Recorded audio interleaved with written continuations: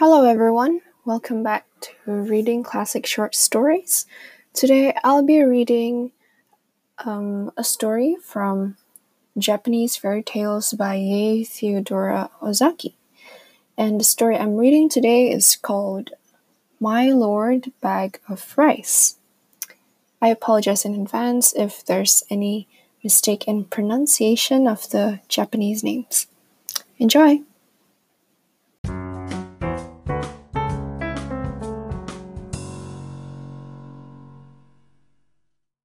Long, long ago, there lived in Japan a brave warrior, known to all as Towara Toda, or My Lord Bag of Rice. His true name was Fujiwara Hidesato, and there is a very interesting story of how he came to change his name. One day, he sallied forth in search of adventures, for he had the nature of a warrior and could not bear to be idle. So he buckled on his two swords, took his huge bow, much taller than himself, in his hand, and slinging his quiver on his back started out. He had not gone far when he came to the bridge of Seta no Karashi, spanning one end of the beautiful Lake Biwa. No sooner had he set foot on the bridge than he saw lying right across his path a huge serpent dragon. Its body was so big that it looked like the trunk of a large pine tree, and it took up the whole width of the bridge. One of its huge claws rested on the parapet of one side of the bridge, while its tail lay right against the other. The monster seemed to be asleep, as it breathed fire and smoke came out of its nostrils.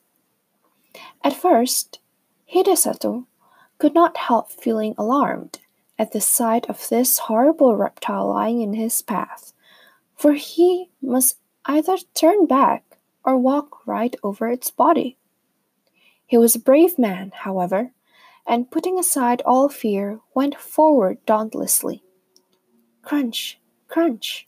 He stepped now on the dragon's body, now between its coils, and without even one glance backward he went on his way. He had only gone a few steps when he heard someone calling him from behind. On turning back, he was much surprised to see that the monster dragon had entirely disappeared, and in its place was a strange-looking man who was bowing most ceremoniously to the ground. His red hair streamed over his shoulders and was surmounted by a crown in the shape of a dragon's head, and his sea-green dress was patterned with shells. Hidesato knew at once that this was no ordinary mortal, and he wondered much at the strange occurrence. Where had the dragon gone in such a short space of time? Or had it transformed itself into this man? And what did the whole thing mean? While these thoughts passed through his mind, he had come up to the man on the bridge and now addressed him. "Was it you that called me just now?" "Yes, it was I," answered the man. "I have an earnest request to make to you. Do you think you can grant it to me?" "If it is in my power to do so, I will," answered Hidesato. "But first, tell me who you are." "I am the Dragon King of the lake, and my home is in these waters just under this bridge." "And what is it you have to ask of me?" said Hidesato. "I want you to kill my mortal enemy, the centipede, who lives on the mountain beyond," said the Dragon King, pointed to a high peak on the opposite shore of the lake. "I have lived now for so many years in this lake, and I have a large family of children and grandchildren. For some time past, we have lived in terror, for a monster centipede has discovered our home. and night after night it comes and carries off one of my family. I am powerless to save them. If it goes on much longer like this, not only shall I lose all my children, but I myself must fall a victim to the monster. I am, therefore, very unhappy, and in my extremity I am determined to ask the help of a human being. For many days with this intention I have waited on the bridge in the shape of the horrible serpent dragon that you saw, in the hope that some strong brave man would come along. But all who came this way, as soon as they saw me, were terrified, and ran away as fast as they could. You are the first man I have found able to look at me without fear, so I knew at once that you were a man of great courage. I beg you to have pity upon me. Will you not help me and kill my enemy, the centipede?" Hidesato felt very sorry for the Dragon King on hearing his story, and readily promised to do so that he could help him. The warrior asked where the centipede lived, so that he might attack the creature at once. The Dragon King replied that its home was on the mountain Mikami, and that as it came every night at a certain hour to the palace of the lake, it would be better to wait till then. So Hidesato was conducted to the palace of the Dragon King, under the bridge. Strange to say, as he followed his host downwards, the waters parted to let them pass, and his clothes did not even feel damp as he passed through the flood. Never had Hidesato seen anything so beautiful as this palace built of white marble beneath the lake. He had often heard of the Sea King's palace at the bottom of the sea, where all the servants and retainers were saltwater fishes. But here was a magnificent building in the heart of Lake Biwa. The dainty goldfishes, red carp, and silvery trout waited upon the Dragon King and his guest. Hidesato was astonished at the feast that was spread for him. The dishes were crystallized lotus leaves and flowers, and the chopsticks were of the rarest ebony. As soon as they sat down, the sliding doors opened, and 10 lovely goldfish dancers came out, and behind them followed 10 red carp musicians with the koto and the samisen. Thus the hours flew by till midnight, and the beautiful music and dancing had banished all thoughts of the centipede. The Dragon King was about to pledge the warrior in a fresh cup of wine as the palace was suddenly shaken by a tramp, as if a mighty army had begun to march not far away. Hidesato and his host both rose to their feet and rushed to the balcony, and the warrior saw on the opposite mountain 2 great balls of glowing fire coming nearer and nearer. The Dragon King stood by the warrior's side, trembling with fear. "The centipede! The centipede! Those 2 balls of fire are its eyes. It's coming for its prey. Now is the time to kill it." Hidesato looked where his host pointed, and in the dim light of the starlit evening, behind 2 balls of fire, he saw the long body of an enormous centipede winding around the mountains, and the light of its 100 feet glowed like so many distant lanterns moving slowly towards the shore. Hidesato showed not the least sign of fear. He tried to calm the Dragon King. "Don't be afraid. I shall surely kill the centipede. Just bring me my bow and arrows." The Dragon King did as he was bid, and the warrior noticed that he had only 3 arrows left in his quiver. He took the bow, and fitting an arrow to the notch, took careful aim and let fly. The arrow hit the centipede right in the middle of its head, but instead of penetrating, it glanced off, harmless, and fell to the ground. Nothing daunted, Hidesato took another arrow, fitted it to the notch of the bow, and let fly. Again, the arrow hit the mark. It struck the centipede right in the middle of its head, only to glance off and fall to the ground. The centipede was invulnerable to weapons. When the Dragon King saw that even this brave warrior's arrows were powerless to kill the centipede, he lost heart and began to tremble with fear. The warrior saw that he had now only one arrow left in his quiver, and if this one failed, he could not kill the centipede. He looked across the waters. The huge reptile had wound its horrid body 7 times round the mountain, and would soon come down to the lake. Nearer and nearer gleamed fireballs of eyes, and the light of its 100 feet began to throw reflections in the still waters of the lake. Suddenly, the warrior remembered that he had heard that human saliva was deadly to centipedes. But this was no ordinary centipede. This was so monstrous that even to think of such a creature made one creep with horror.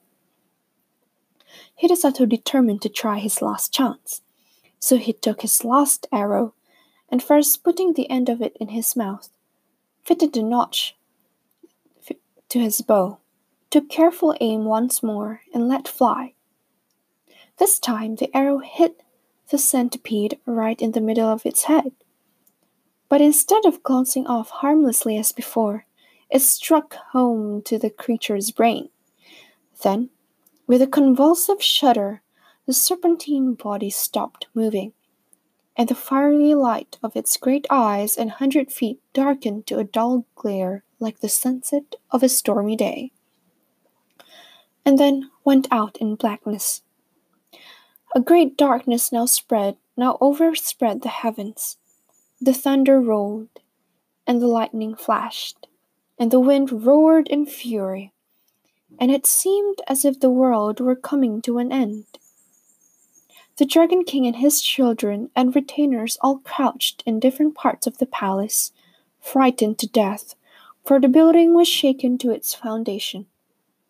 At last, the dreadful night was over. Day dawned beautiful and clear. The centipede was gone from the mountain.